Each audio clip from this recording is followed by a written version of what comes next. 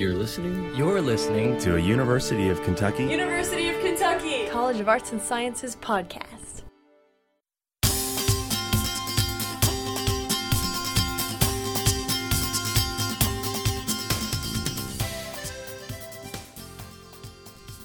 Dennis Goldberg is a social campaigner from South Africa who actively worked against apartheid and was imprisoned for doing so. He was a founding member of the Congress of Democrats, which eventually allied with the African National Congress. Goldberg was arrested and tried in the Rivonia trial alongside Nelson Mandela. In this second installment of the Nelson Mandela Lecture Series, Goldberg speaks out about working with Mandela, his experiences working against apartheid, and his current efforts in South Africa. Okay, folks, thank you all for taking time out of your busy schedules to be with us on this fine spring afternoon. Today is the second lecture in a two-part series about the anti-apartheid struggle in commemoration of Nelson Mandela. Today we have the rare pleasure of meeting a freedom fighter who was one of Mandela's closest comrades, Dennis Goldberg. I first met Dennis while conducting interviews of struggle veterans in Cape Town 5 years ago. Although he is not a household name in this country in the same sense as Mandela, Dennis's shadow loomed large over the history of the anti-apartheid struggle in all its phases. The era of mass protest in the 1950s, the formation of the military wing of the African National Congress in the early 1960s, the imprisonment of better part of half of the leadership through the 1960s, 70s, and 80s, and the high watermark of the international solidarity campaigns of the late 1980s and early 1990s. And last but not least, the historical elections in 1994 and the post-apartheid governments that followed thereafter. Today, Dennis does the humble but noble work of addressing the inequalities in South Africa through his work with Community Heart, a non-governmental organization that aims at improving health, education, and reconstruction in South Africa. As an oral historian and a historian who works on the history of the anti-apartheid struggle, I can say that there are very few interviewees like Dennis. Not only has Dennis lived in what may be best termed interesting times, but he can do what few interviewees can: recapture how he thought about an event at that time, rather than superimposing a politically convenient or self-aggrandizing narrative over his own memory. It is this quality, among others, that makes Dennis an eminently suitable guest speaker as we celebrate the life and legacy of Nelson Mandela and the movement that he was a part of. Ladies and gentlemen, Dennis Goldberg.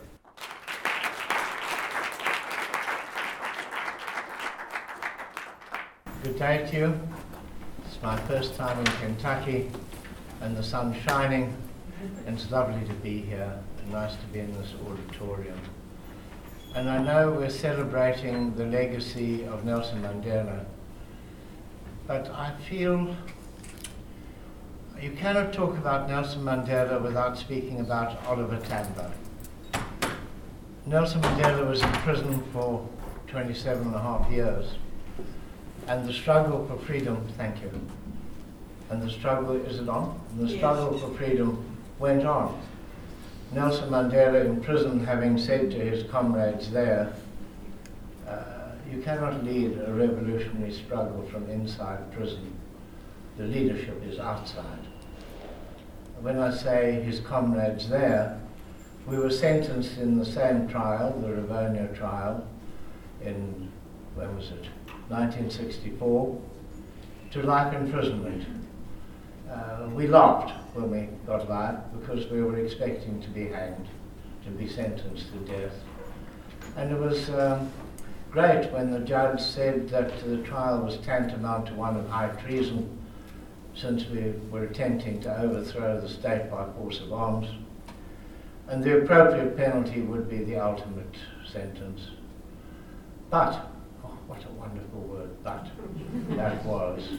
It hadn't been charged as high treason, but as sabotage, a special law, where the legal situation had been overturned. Normally, as in the United States, Britain, and other countries, You're innocent until proven guilty. The Sabotage Act specifically laid out that if there was on the face of it, a case against you, you had to prove your innocence.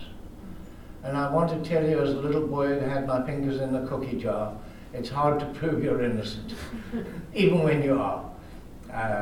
When you have seriously attempted to create the conditions to overthrow the state, it's impossible. So when we were sentenced to life imprisonment, I was sent to a prison in Pretoria, over 1,000 miles distant from Nelson Mandela and other comrades who were black, and sentenced to serve their time on Robben Island.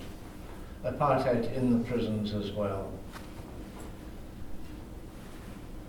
Oliver Tambo had been sent out of the country quite a long time before the arrests took place in 1963, specifically because we knew we could never survive with everybody inside the country.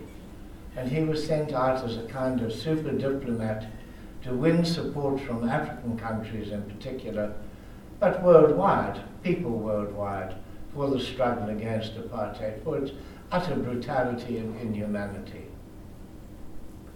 Nelson Mandela took a trip abroad. He went abroad without a passport. He traveled through Africa. He did some military training in Ethiopia and in Algeria. He went to Great Britain, told a lovely story of having acquired an Ethiopian passport in the name of David Matsamai, arriving in Britain, arrives at the passport control, and the officer says, "Good day, Mr. Mandela," while looking at the false passport. He thought British intelligence was pretty good. But he'd arranged to meet newspaper editors and others, so everybody was in the know.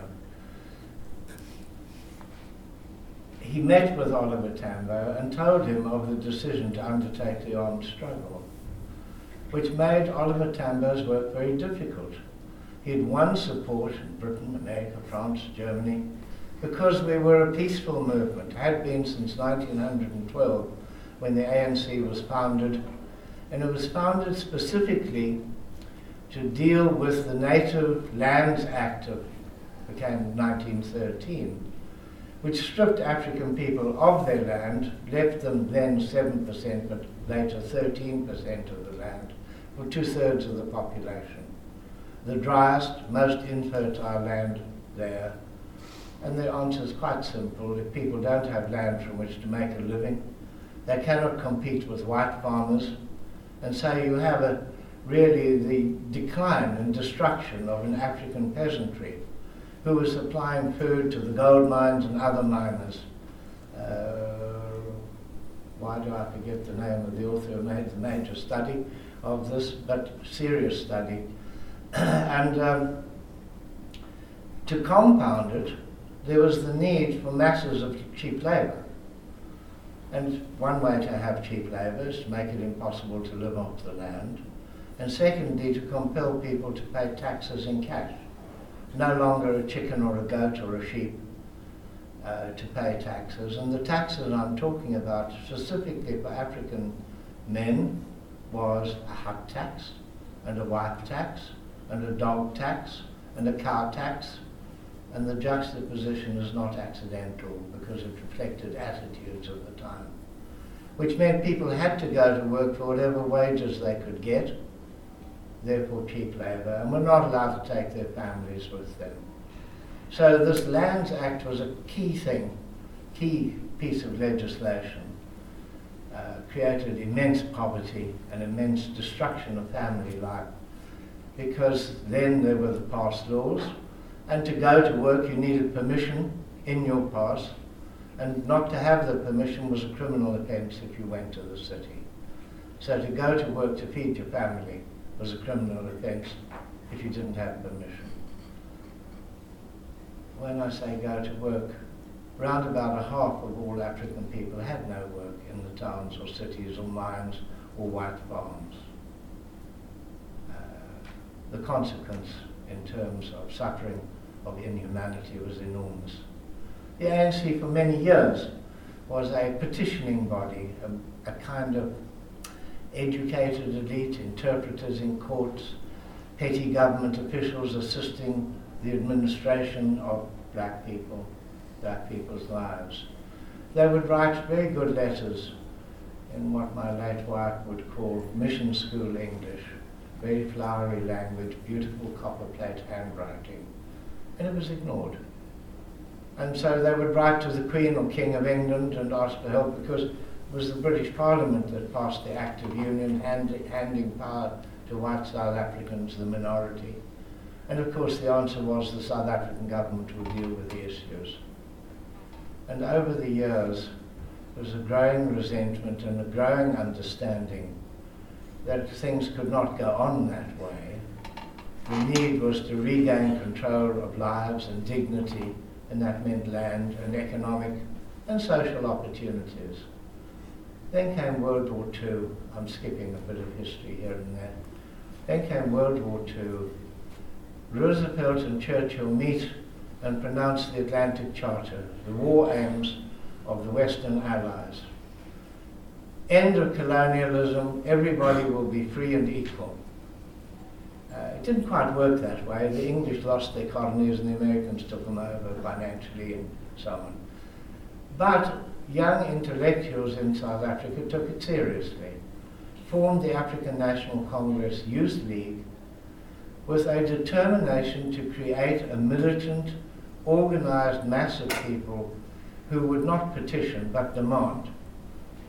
We were, in our country, deeply influenced by Mahatma Gandhi, the idea of satyagraha, the idea of soul force. If you're principled enough, the enemy will fight with the oppressor, will finally have to concede. Well, he invented the idea in South Africa, put it to work in India, where 10,000 British soldiers and administrators could go home. But 5 million white South Africans were part of South Africa and weren't going home. And nobody wanted them anyway. Nobody had no other country. And so the struggle intensified, and this young ANC Youth League was very Africanist in its approach. They took the idea of end of colonialism and equality as meaning Africa for the Africans and to hell with anybody else, the settlers in particular. Until there was a growing realization that what are you going to do with the national minorities, which in South Africa we still use the language of white, black, coloured, Indian, all with their different privileges and rights or no rights in that descending order. What do you do with them? Do they have a place or not? And if you talk equality, how can you say everybody but us out? Equal is equal. And so by the end of the 1940s, there is a document called the African Claims, which is a kind of forerunner of the UN Declaration of Human Rights, 5 years before the Universal Declaration, which is quite remarkable. And this follows through into the Freedom Charter of South Africa in 1955, where our people literally through 10,000 meetings said what they wanted to see in the future. And I think astonishingly generously said to the white oppressor, South Africa belongs to all who live in it, black and white together. Then sets out the freedoms in considerable detail.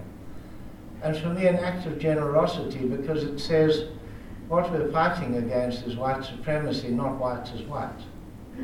It's quite a sophisticated concept for a mass of people to follow. And that was our guide lodestone for the next 30, 40 years of struggle. A remarkable achievement politically, when it would have been so easy to, as demagogues, to say, this is for Africans and all else out.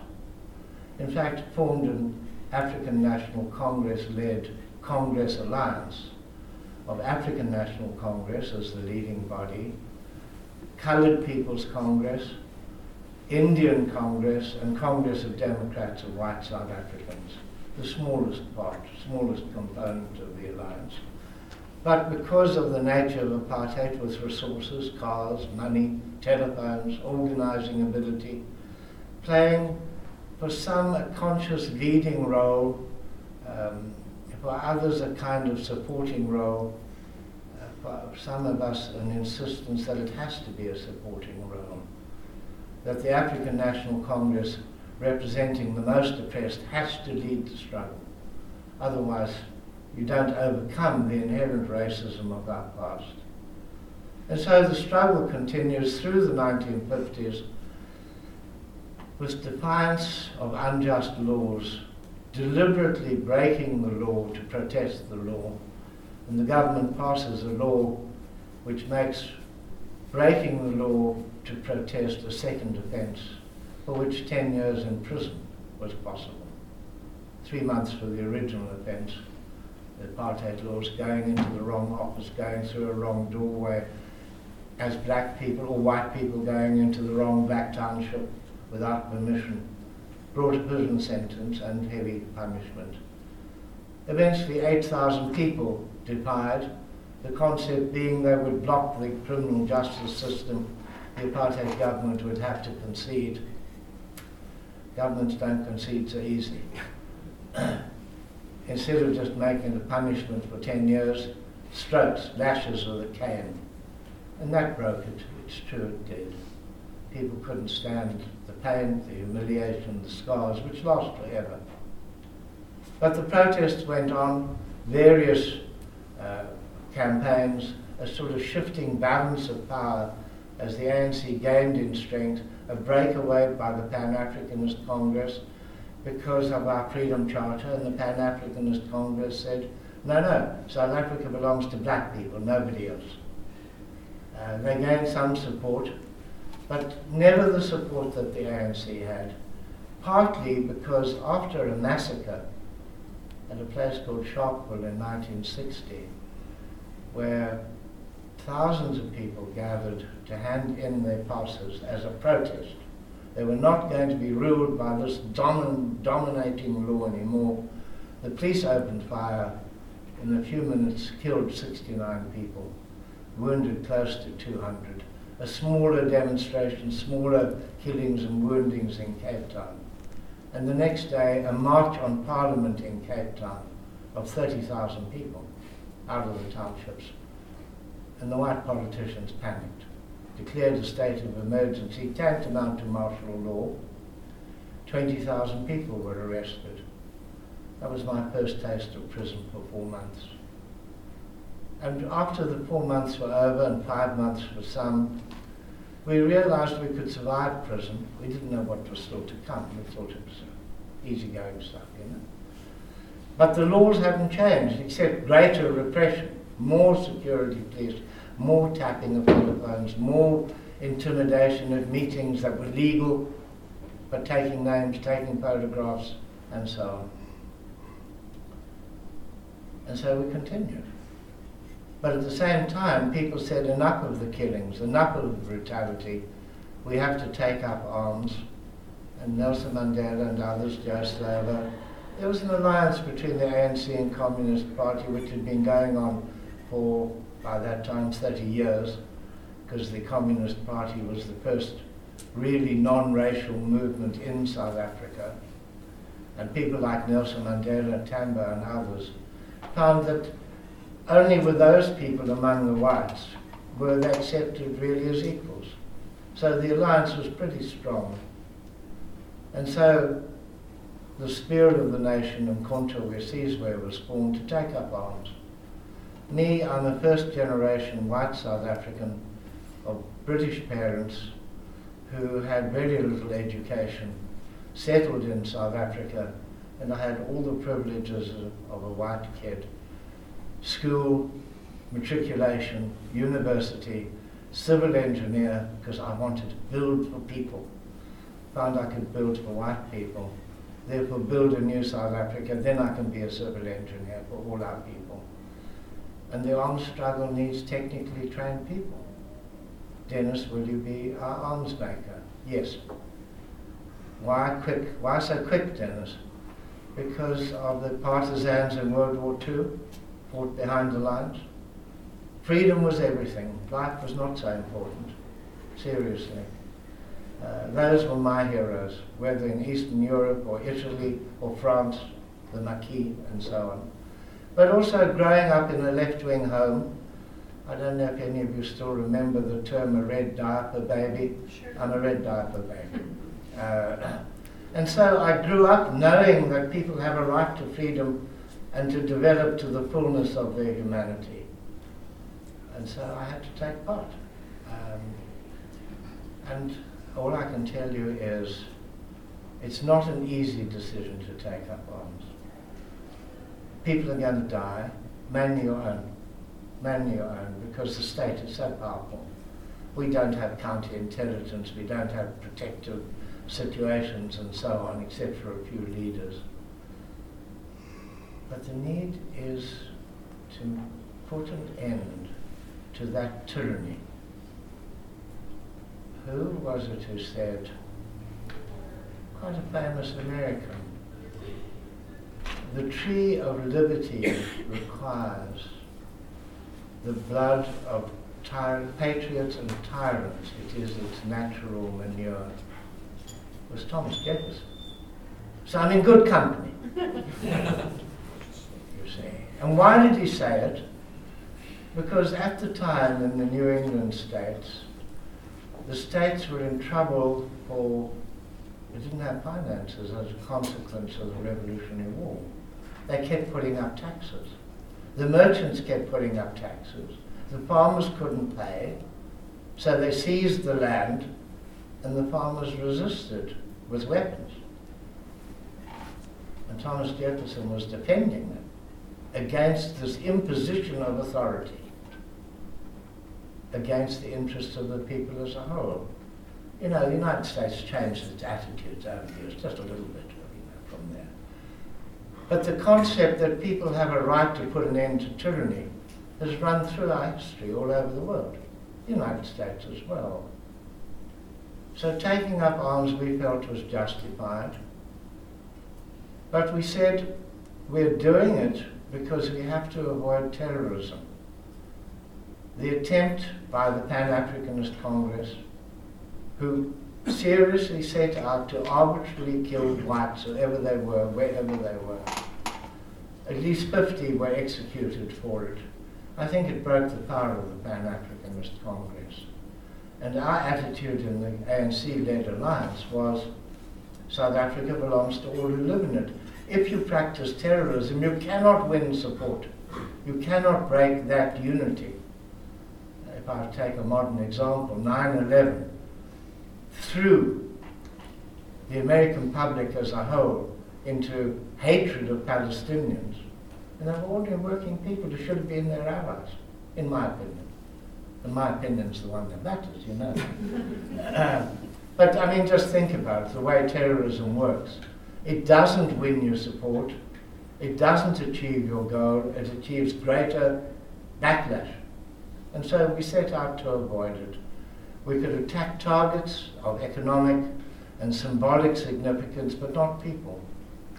We called the difference between soft and hard targets.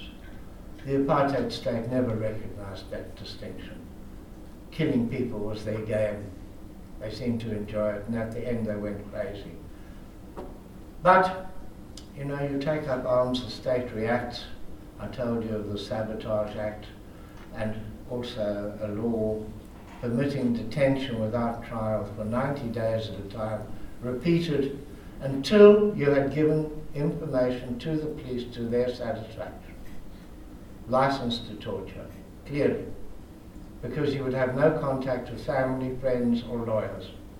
Only the security police and people they approved of. Dennis, you better leave the country. You're going to be arrested the day the Act comes into force. But you don't just leave. You go through your next higher command level from the Western Cape, Cape Town to Johannesburg. Dennis, please stay. We're planning an uprising. We need lots of weapons. You're the man to make them stay. So I stayed. My comrades had said, Dennis, you're sure to get at least 10 years in prison. So I stayed. I must tell you, it was a good decision, but it was a bad one because I got 4 life sentences instead and spent 22 years in prison. Not a good judgment, eh? But we're arrested. Nelson Mandela is already in prison for having left, I told you, traveling through Africa, getting some training, getting guarantees of support for African countries newly independent in the 1950s. And he's brought to be number one accused. And we're charged with a conspiracy to overthrow the state by force of arms. Nelson Mandela makes this brilliant speech from the dock, describing his childhood, his youth, his experience as an adult, his determination to emulate the leaders of his people who fought the British for 100 years, delaying the conquest of South Africa. And he wants to emulate them. And he ends his speech with the very famous words that all his life he's fought against white domination, he's fought against black domination.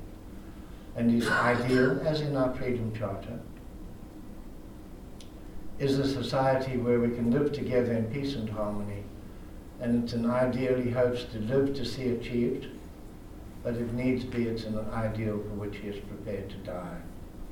It wasn't shouted, there was strain in his voice, you hear it in the tape recordings now. But it was such a statement of principled politics, of the need to be very firm. And the whole purpose of the state was to prove we were terrorists, and our need was to show that the violence and brutality emerged from the very nature of apartheid itself. And that speech set the tone, nationally and internationally. Some of us gave evidence. Our lawyers were a little worried if I gave evidence because they were worried I would annoy the judge and he would want to hang me. Because I found the trial quite amusing for the absurdities and for the way in which every time there was a bit of evidence against me, security policemen would turn around and go like that to me. And I had the choice of ignoring them or responding. And since I couldn't talk to them, that would have been contempt of court, I had to decide, do I give them 2 fingers or 1 finger? I gave them 1 finger, the economical way. I don't think the judge liked that very much. And the judge, like the prosecution, was as racist as South Africa itself.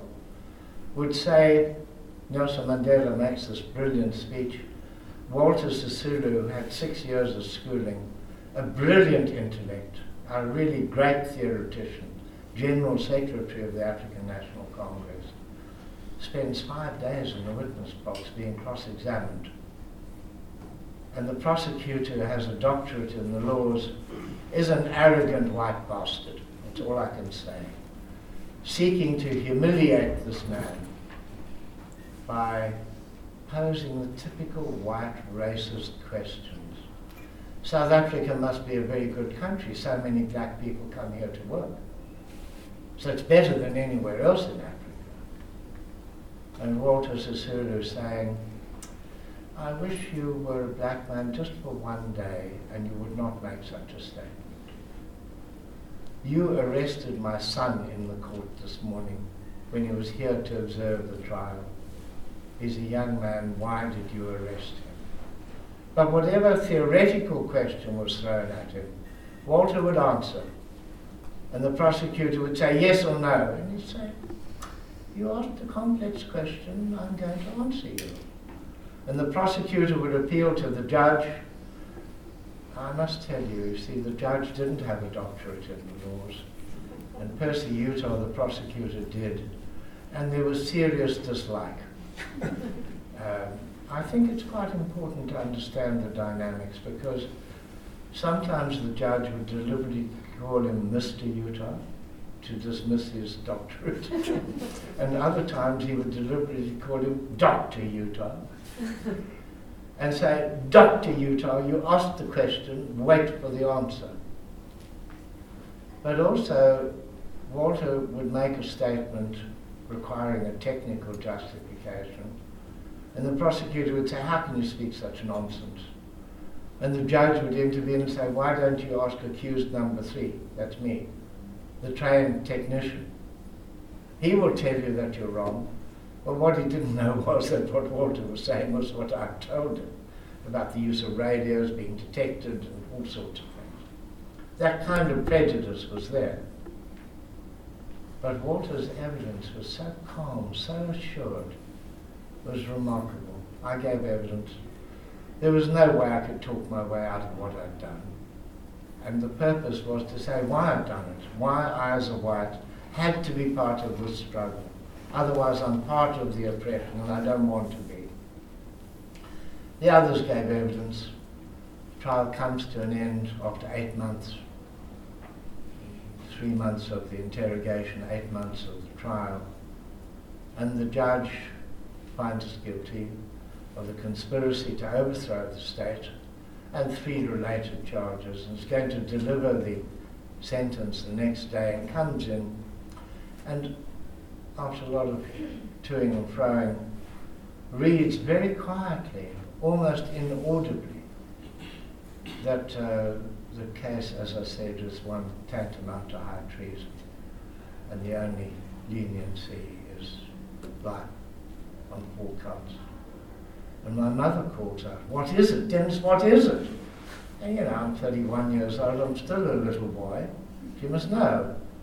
And I said, he said, life, and life is wonderful. Mandela records it in his autobiography, so you can check up, it's true, I said it. Only there's a mistake in it. Mandela says it was my wife. My wife was already in exile with my kids, with our children, and the reason was I'd escaped once and been recaptured. And my comrade said, I have to try again, but they'll be waiting for me to whisk me out of the country. But you know, after you've escaped, first they put you in leg irons for a month, and you walk with a clanking like down the prison corridors and so on. They even give you trousers like baby rompers with buttons down the side so you can take them off to shower without having to take the chains off. At the end of the month they took the chains off, and I had to learn to walk again because your balance is disturbed by the weight of them.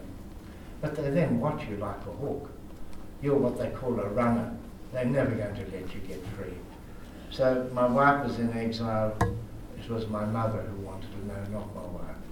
Historical error, please note. And so into prison. Our lawyers have arranged we will meet together the next day to discuss an appeal.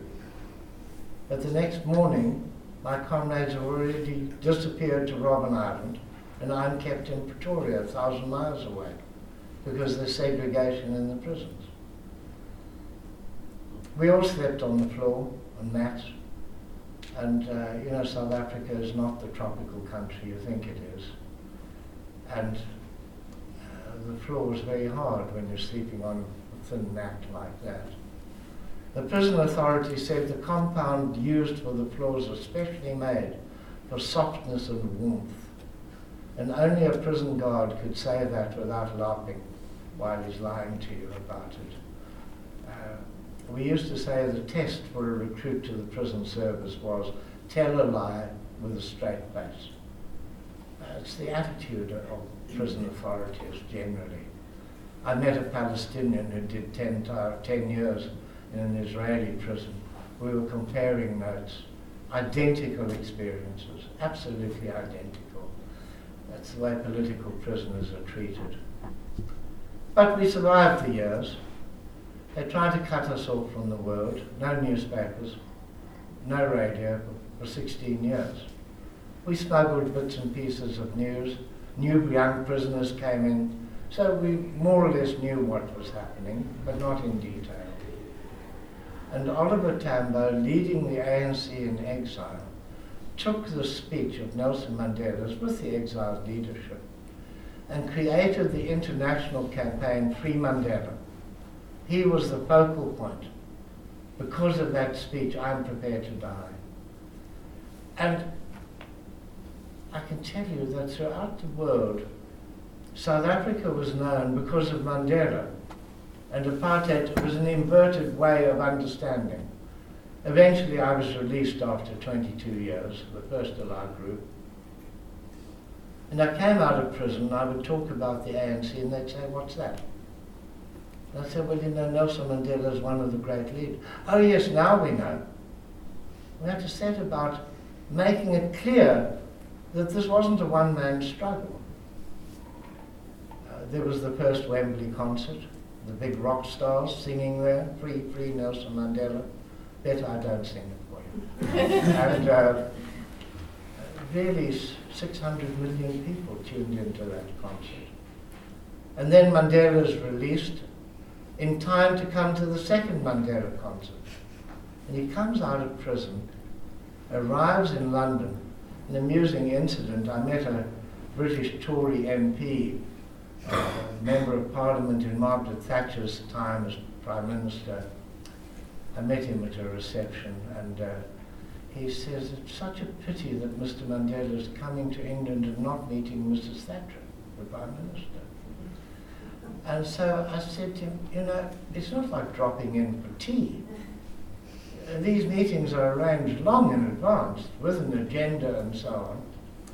And really, he's coming to Wembley to talk to the world. He's not coming to England. Wembley just happens to be in London, and it's convenient. Oh, he says, what a clear answer. I'm rushing off to Tory party headquarters to explain and talk to them. And they never made me an ambassador. I don't know why. What diplomacy that was. Nelson Mandela comes onto the stage, Wembley Stadium is packed, 80,000 people, hundreds of, tens of millions of people all around the world listening in. And he makes a speech in praise of Oliver Tambo, who by this time was seriously ill. He'd had a whole series of strokes.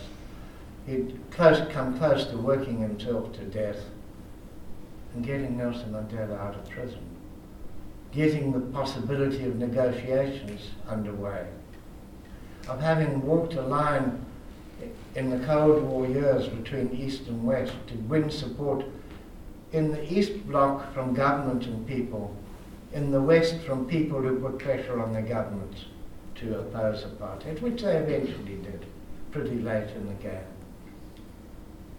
Such a speech of praise.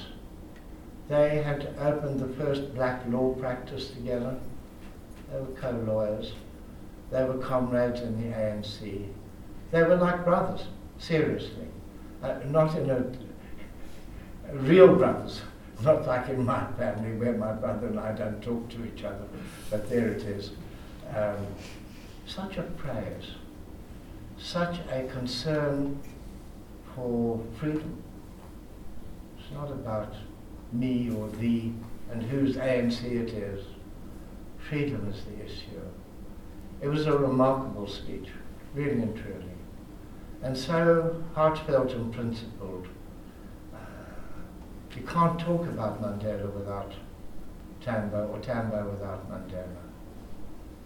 And it pains me a bit today, now that Mandela has died. Tambo died before seeing freedom, actually, but brought us to the brink. Pains me to see Mandela praised as almost a holy man, the Messiah, Saviour, who single-handedly brought us freedom. It's not just the relegation of Oliver Tambo. It's forgetting the roughly 1,000 people who were extrajudicially murdered by the security forces, about 100 who were hanged, the tens of thousands of imprisonment years by so many people, of kids being murdered by the police during uprisings, of our young men who spent 30 years in exile in military camps, came back destitute, unfit for any kind of civilian life, who played such a strategic role. And truly the greatness of Mandela, of Tambo and that generation, of my generation, was that we mobilized people. Internationally, hundreds of thousands of people, in the States as well. I'm sure some of you are old enough to remember it and be part of it, have been part of it. But in South Africa, before the ANC was legal, there was the United Democratic Front, with 1.2 million members affiliated, trade unions, civic societies, women, churches, sports, cultural bodies, adopting the policies of the ANC, and thousands of young people who simply followed the ideas. It was that mobilization that brought us peace, not the persuasiveness of one man. And the danger today is we haven't finished our job of achieving our democratic South Africa. We have a beautiful constitution, and we have to implement it. And things don't always go well. Government makes mistakes. There are people who seek their own enrichment. You know that from your country and from many countries, in our country as well. We have a flourishing democracy. The opposition is strong and vocal, and that's why I'm optimistic. But it's that ability to mobilize, and if you rely on Saint Madiba, Madiba is clan name, Mandela, for Mandela, then you demobilize your people. Wait for a new savior. We can't afford that. Me, myself, I was still a member of the African National Congress. I was appointed, they say deployed, to an integrity commission to deal with people who bring our organization into disrepute. I've taken a leave of absence so I can come and talk to you and travel the world and have a hip operation and do other things. But partly because I'm not sure what we can truly achieve. It needs much more. It needs much tougher leadership to overcome the problems. Not just a commission which doesn't have an investigative arm and so on, you see. So I'm kind of stalling for time while I work out what I'm going to do. But what I do now is really to raise funds for social projects. For instance, when we took over, we had 30,000 schools, of which 20,000 had no libraries. Well, how do you learn English? And English is the language of education in South Africa, determined by our people. That's what they wanted. Should be mother tongue education as well, but we'll get there. But how do you learn English if there are no books to read? Well, I was privileged. When Dad had a few pennies over at the end of the month, there were always cheap children's books in the 1930s. And so I set up a program in England called A Book and 10 Pennies. I'll give you my children's book and I'll give you 10 pennies to send it over the sea to you from me. Bit of crude doggerel, but kids love it. We've shipped in 3 million books. It's a lot of books. And it's $5 a time. It's a lot of money. In South African rands, 50 rands a book, 150 million rands worth of books we've shipped. And we've raised money for an organisation of women called Red Crisis Cape Town. Sexual harassment, violence against women and children is an enormous problem. It's about powerlessness rather than eroticism. 40% unemployment in the formal economy.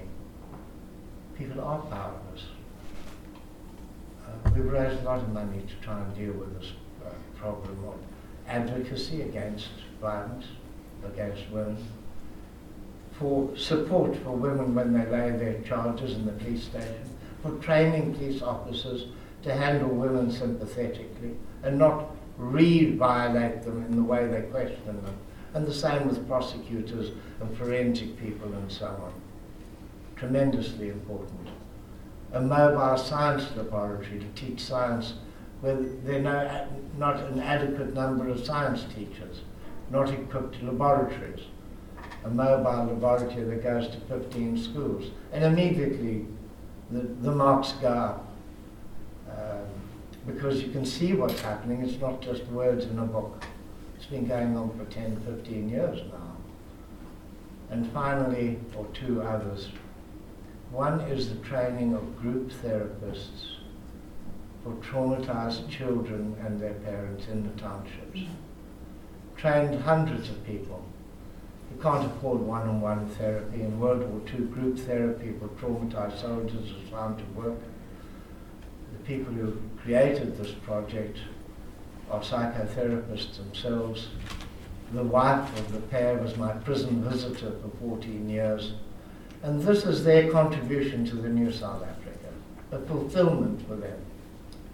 And nowhere in the world do governments provide this kind of therapy for poor people, not adequately. World Health Organization says psychological health is as important as physical health. The trouble is you can't see a broken spirit, like a broken leg, or the symptoms of AIDS. So it's very difficult to raise the funding, but they stagger on, and I help raise funds. I've made connections for them.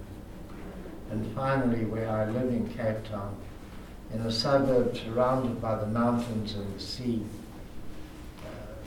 I'm not sure of the exact number, somewhere between 40 and 60,000 people. A rich area of whites, a poorer area of coloured fishermen. The industry has collapsed, all living in areas set aside under apartheid by law. And then a black township with some brick-built houses and the rest shanties.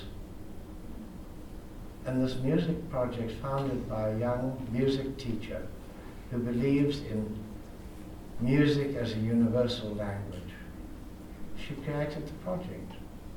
I came into it when she'd run out of money. Her father's inheritance was gone, and it always takes longer to build up an NGO than you think. And she was crying because she couldn't pay the rent on her house.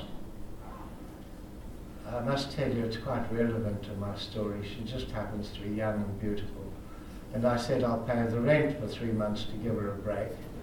And then realized that's not proper, not right for an old man to be paying her rent. I felt bad about it. I made a contribution to the fund. It could pay her a little salary. It's the right way to go. And then drew in other people to support as well. One way is to give an interest-free loan until the project can pay it back, which means never. You know, I mean, it's, I've been married twice. My wives have left me better off than I've ever been in my life. So I can afford to do things like that. I get a state pension, I get a widower's pension, so I can survive. And this project has grown to 165 young people in a beautiful old heritage-protected house. Rooms divided and sound insulated, so there are 10 rehearsal rooms. And the place jumps after school.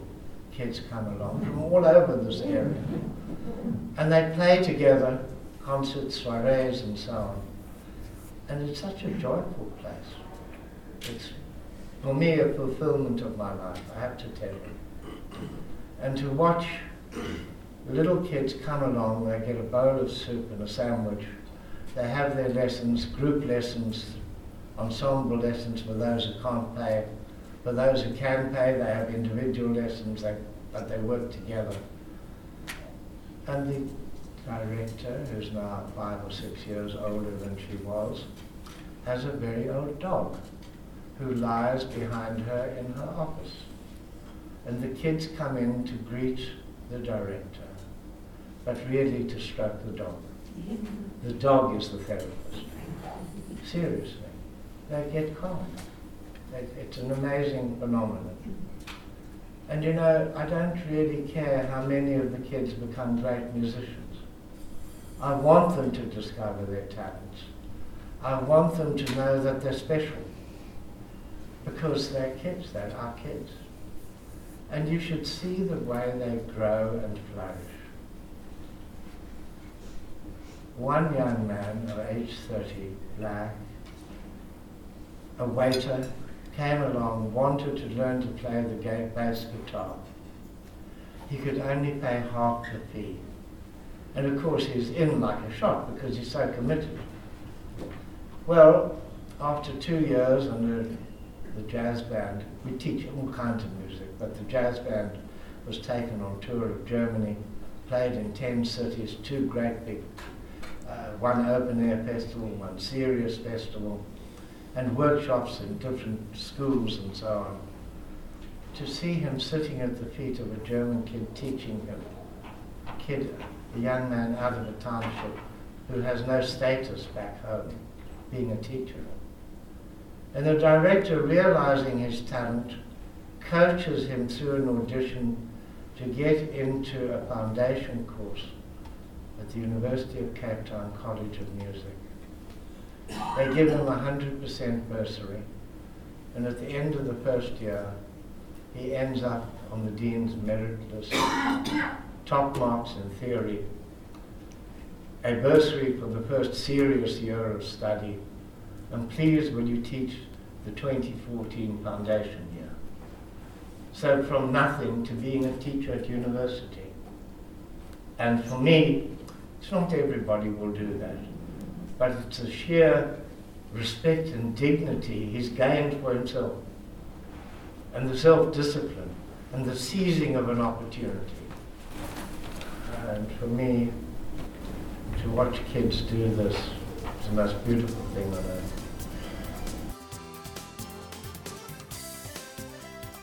Thank you for listening, and thanks to the College of Arts and Sciences and the Department of History for making this podcast possible.